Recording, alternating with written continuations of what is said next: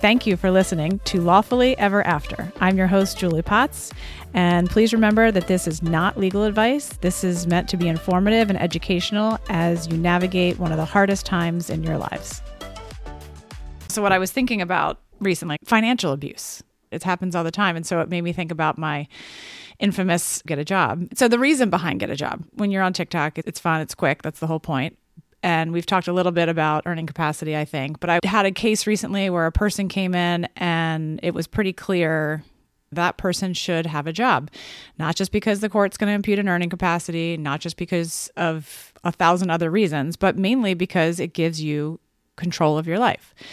So just thought it would be a good idea to talk about that, especially this time of year when, the holidays are coming and this is when high emotions start. And it's not uncommon for our phones to go off the hook in January. And a common topic is going to be, how are you going to pay for this? How am I going to get divorced? How am I going to afford not only a lawyer, but how am I going to afford life post-divorce? So that is what popped into my head. So I figured we'd talk about it. Why get a job? It just starts with, it gives you control. It's never to say that being a stay-at-home parent isn't a job. I stayed home a majority of the girls, my older two daughters who are twins, their first 3 years, give or take. I did work, but just a tiny bit, and just enough to stay current. That's actually when family law began for me because I was a DA first.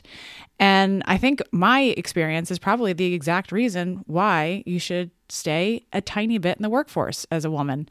And I say woman, I'm being sexist because typically it's the woman who's the stay-at-home parent. But it gives you control, right? So why does it give you control? Let's think this out. If you come into my office and you say to me, I've been a stay-at-home mom for 10 years.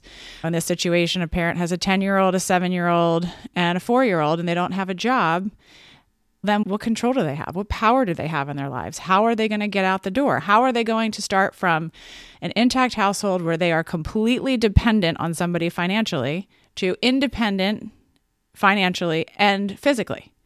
So there's a number of steps that you take to get there, right? So it's going to be a huge transition to number one, get a job. Then that transition is going to be coupled with starting over, your kids' anxiety, your anxiety. And so that takes part of it out. You already have that job. You already have your foot in the door.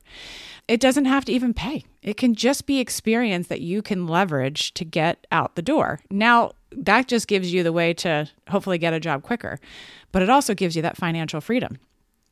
I would advise almost every woman, now keep in mind I don't take my own advice, but I would advise every woman to have her own bank account, a place in which that she can have her access to her own funds so that if something happens, that you have the way to get out on your own and have that independence so that you can hire a lawyer, so you can put a deposit down on a place that you can rent, that you are not stuck. So financial independence equals freedom. And it gives you control. And having a job, unless you have a trust fund, if you do, good for you. But I still think you should have a job because it gives you, like I said, it gives you that cash flow. I think it also gives people self-esteem to have a job. And I think that's a really important step for people to understand why the advice is get a job, not just because the court is going to impute an earning capacity, but because it gives you that freedom and that control. When you mentioned having your own bank account, it made me think that if you have a spouse who works a traditional W-2 type job, they're also going to have the retirement accounts. My husband has a retirement account, but I don't have access to that because it's through his company. So the person who is working already has some accounts that are almost separate, even though it's technically both of yours, but they can see the balance. And I feel like I'm like a little bit shielded from that because they have the benefit of having that through their company. So that's a marital asset, presuming there's no prenup, or there may be a premarital component, but you've been married a long time, so probably not. Ultimately, that's going to be a retirement asset that you can't liquidate, at least at a working age. If you're not a retirement age, you're not going to be able to liquidate that without tax and or penalty. And actually, I have a case just last week, where mom is the only person working, dad's not working. They're in two separate households. He's not working I think I don't think it's a legitimate reason, I'll put it that way. And he just, without telling her, while the divorce is pending, cashed out his 401k from previous employer, but a marital asset. So say the gross was $100,000. So tax affecting it, because it was tax affected. I presume it was penalized as well. I think he got, say, $65,000, $70,000. The good news is that our client caught it, and to his credit, his being husband or the husband's attorney's credit, they're agreeing to distribute the funds and to agree that they're no longer going to dissipate an asset, right? Because our response is, how do we protect any more assets? So we were on the cusp of filing it's called a petition for non-dissipation, to put the money back in an account that is interest bearing so that we know where it is, in an order that says nobody can dissipate an asset. And that's for your retirement assets. Yeah, but they're really not anything you're going to touch, right? They're supposed to be there for the long term. The bank account is for the short term. The bank account is so you can also spend without a person, your husband, knowing. You can have a transparent relationship like I do. And like I said, I don't have my own independent bank account. I should. I don't. I should. Obviously, it's easier for me to probably go do that if I wanted to, because I have a job. So I can therefore take my paycheck and go do that. But it's to have the independence so that if you want to leave, you can. And getting a job and you've been out of the workforce for a long period of time is possible, but it's going to be harder. And I always just think about that transition period, right? So if you're going to transition to 2 separate households, like I said, adding a job and childcare, it's a lot. And if you want to keep financial abuse out of your life, or to the maximum extent possible, then you should have a job. I see a lot of posts on social media. I don't ever respond, but I see a lot where a woman says, I'm a stay-at-home parent. I have 3 kids. My husband works. He won't let me work. He tells me I shouldn't have a job. My job is here. But I want a job. So that's a different type of abuse. If someone is telling you that you should not get a job, that's an indication that they are therefore trying to control you, if you haven't already figured that out. And so when you give up your independence, that is, in theory, maybe giving it to somebody else. I think that's just a bad idea for any person, but I'm speaking primarily to women because that's who I see most of the time in what we call dependent spouse role. And no matter how great the other person's income is, you're never going to get as much of their paycheck as you will of your own. So people will come in and say the person's getting $3,000 a month in support pending the divorce, which we call EPL. And there's never a guarantee in alimony, right? So that's a whole nother discussion. But in Pennsylvania, alimony is what we call a secondary remedy. In other words, after equitable distribution, then we look to see if it's appropriate for alimony. And does the person who is going to pay the alimony have the money to pay it? Do you need it? Is the analysis for the payee. And then there's a couple other analyses that we go into. But ultimately, so let's just say you're receiving $3,000 a month pending the divorce. Once you're physically and financially separate, so you have to be in 2 separate households. When you're in the same household, there are very rare exceptions that the court will enter an order. So typically you're in the same house, they're not entering orders. The court's not going to interfere with you as an intact household. So once you're physically and financially separate, if you're in the same house and someone is not paying your bills or truly financially straining you to the point where you can't get gas, etc., that might be what we call a George case, where you could get the court to enter something, but you're going to pay a lot in litigation to get there. So that's a whole different ballgame. But ultimately, physically and financially separate. So in this hypothetical, you're physically and financially separate. You file for support. You get spousal support EPL of $3,000. Right? In Chester County, you're not getting very far with $3,000, but let's presume that's enough for this person. They will come to me frequently and say, I got a job and it's, say, $40,000, quote unquote, I'm only going to clear, I don't know, whatever that would be net, say $2,800 maybe a month. I don't know. I'm making it up. And they'll say, yeah, but isn't that going to reduce my APL? Yeah, but not by much.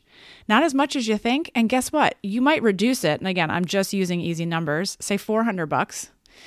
However, you're also going to keep all of that money that you just said. So why would you give up, in my hypothetical here, $400 from him, the paying spouse, to not get all of your money? Because the court eventually is going to impute that income on you anyway, even if you don't get the job. So you might as well get the job that pays you the money, and therefore you're not dependent upon that person. So yeah, there's times that if you get a job, it's going to reduce your APL. pending the divorce, but you're going to get all of your money.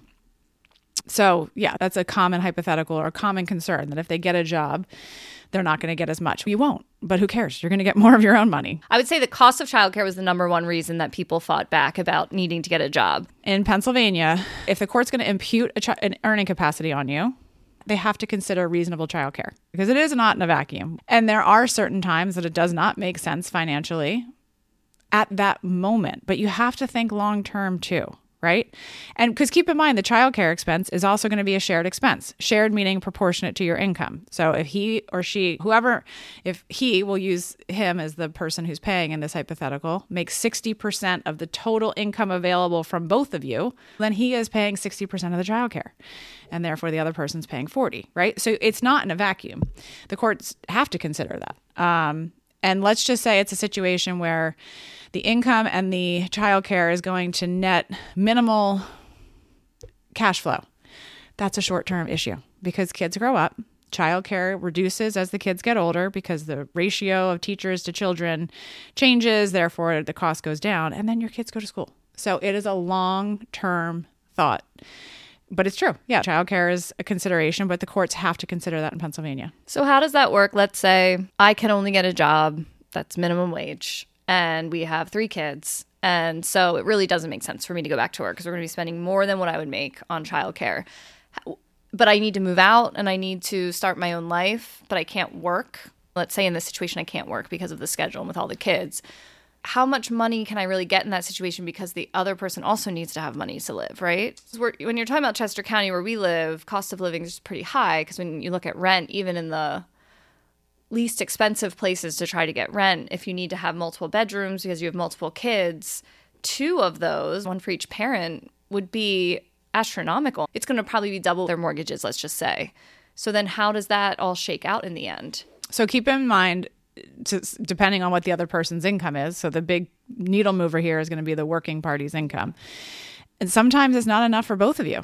That's the situation where I look at a person and I go, I can't make more money where there's no money. There's not enough to go around. So I don't know what to tell you. There's not a good answer sometimes. I have a call with someone tomorrow and she never likes what I tell her. She looks at me like I have 75 heads when I tell her. I'm like, you didn't have enough cash as an intact household.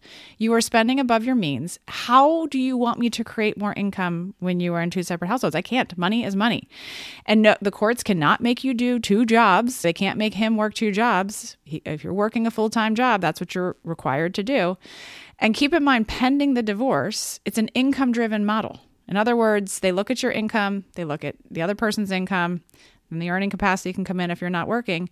And it's formulaic, right? So are there deviations at times? Sure. Are they common? No.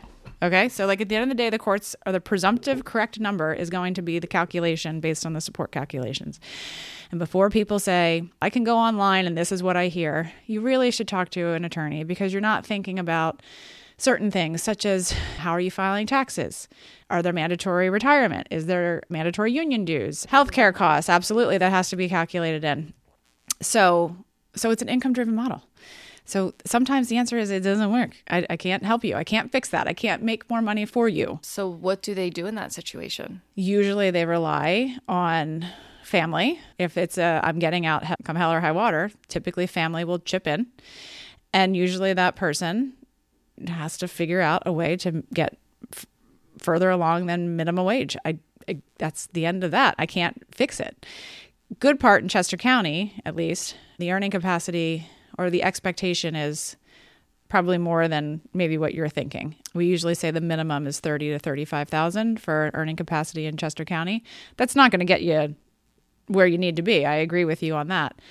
But if you're looking at 2 households, that helps approach it. It's not just the rent, it's the car payments and it's everything. Let's just say I'm representing him and he says to me, and I have this, I can't afford that. I don't care. The courts don't care. You need to live within your means. You have to pay your support. So it goes both ways. It goes to the person who's receiving the support saying that's not enough to make ends meet. That's not the standard. And then on the person who's paying, I can't afford that. Oh, it's an income-driven model. Now, they do have in the statute a self-support reserve for the person paying. In other words, they can't make you pay more than a certain number. And I don't know the exact number off the top of my head. I think the support reserve at this point is just under $900 a month. In other words, they can't wage attach you and take your money, and they have to leave you with $900. Okay, so this is a really low number. So they do put a protection in there, but yeah. And so when I said get a job, and people say I can't make ends meet, it doesn't mean that the other person is living a life of luxury. They also get the same tough love. Maybe you need to stop contributing to your 401k right now because you can't worry about investing in 25 years. You got to get cash on the table now. Perhaps you got to have a lesser car payment. People come in and tell me either A, I can't afford it. And then I'm like, okay, we got an iPhone, whatever in your pocket, and you're driving a brand new car, and it's prioritizing. And then I have women, and I'm just telling you what I see, who come in and tell me I can't afford it, but I'm not blind. I see you have your nails done and your hair done and your Botox, and that's fine. I don't judge. I do my hair. I got my Botox, but I have a job. And I say that because that's not lost on any person. So it's a matter of where you prioritize your money. And then the people, who's my standard of living? I get it, but it's an income-driven model. Like, it is income-driven. So alimony is a factor. In alimony is standard of living, but it's also cash flow. It's an income-driven analysis, but it's cash flow as opposed to formulaic. So it's tough love. I don't know what to tell you. But you're a lot better off in your independence. With a job, you at least have the ability to go from using a marathon analogy, as my left foot hurts today from whatever injury I have du jour. When you're going through a divorce, and if we make it a marathon, if you start out as the completely dependent spouse, that the Facebook post that I see a lot, my husband says, no, I can't get a job. I have 3 kids. What am I supposed to do? You're starting at training. You're not even at mile zero. You're at training. If you have a job and you have some independence, even if it's 5 hours a week, I'm not saying go out there and become a career CEO. I'm saying some job, you're in the race, right? Whether you're at mile 1 or you're at mile 20, you're in the race. And that's the important part, so that it's a lot easier. So it's setting yourself up to get closer to that finish line. And it is hard. It's absolutely hard. No one is sitting here telling you that it's easy to go and figure out how to go from a stay-at-home parent of multiple kids and get a job and get separate. It's hard.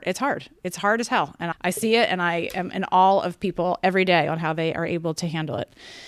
But my advice to those who are contemplating divorce or separation is the first step would be to get a job. So you have that independence, so you have that safeguard. And for women who are married, who have been told, don't get a job. Sorry, I can say whatever I want. Fuck that. You get a job. That is somebody who's trying to control you, and you don't need to be dependent upon anybody. So never give up that independence. And even if you never get divorced, guess what? Now you can go buy whatever you want without someone telling you you can't. I do have that account. He has access to it, but I do have that account. And he can't say, Julie, you can't buy blah, because I can. That's my money that I keep for me. So it goes, no matter if you're getting divorced or not, it gives you freedom. And I don't know specifically why these partners are telling their partner not to get a job, but it's probably because it's easier for them, because they know that they're home and they're taking care of the kids and they don't have to be home at a certain time. But if you end up getting divorced, now they're going to be single parenting the kids. And they're sure as hell going to come in and say, I want 50-50. Right. Okay, you didn't do anything before. And that's what the person who's been staying home. But then I have to tell them, okay, but the question isn't what they were doing. Yes, being the primary parent is a factor. But can that parent do it? And you know they're going to do it. So you might as well let them. And guess what? Your kids are going to be fine. I think for both sides, it would be better to have an independence, so that you're like, I'm going to be working for these 5 hours, so you need to be home with the kids. Either way, whether you stay married or not, then you'd at least have to be sharing that responsibility at least a little bit, because that's a lot to put on one person. Yeah. And even if the parent doesn't get 50-50, the person who is the non-primary caregiving parent doesn't get 50-50, they're going to get some time. So yeah, I mean, it's a matter of practicality. And again, look, if I won the lottery, would I still do what I do? Probably. I do think I would do it. I'd probably be a lot more selective on how often I'm working, et cetera. But it goes down to, it's a part of who I am. Like, I don't define myself as an attorney, but it's a part of my independence. The other part, I had an aha moment probably maybe a year or two ago, maybe even recently, with my husband going, like I am truly choosing to be married to him. I'm not there because I need him. I don't need him. He doesn't need me. I'm there because I'm choosing to, because he has financial independence and I have financial independence.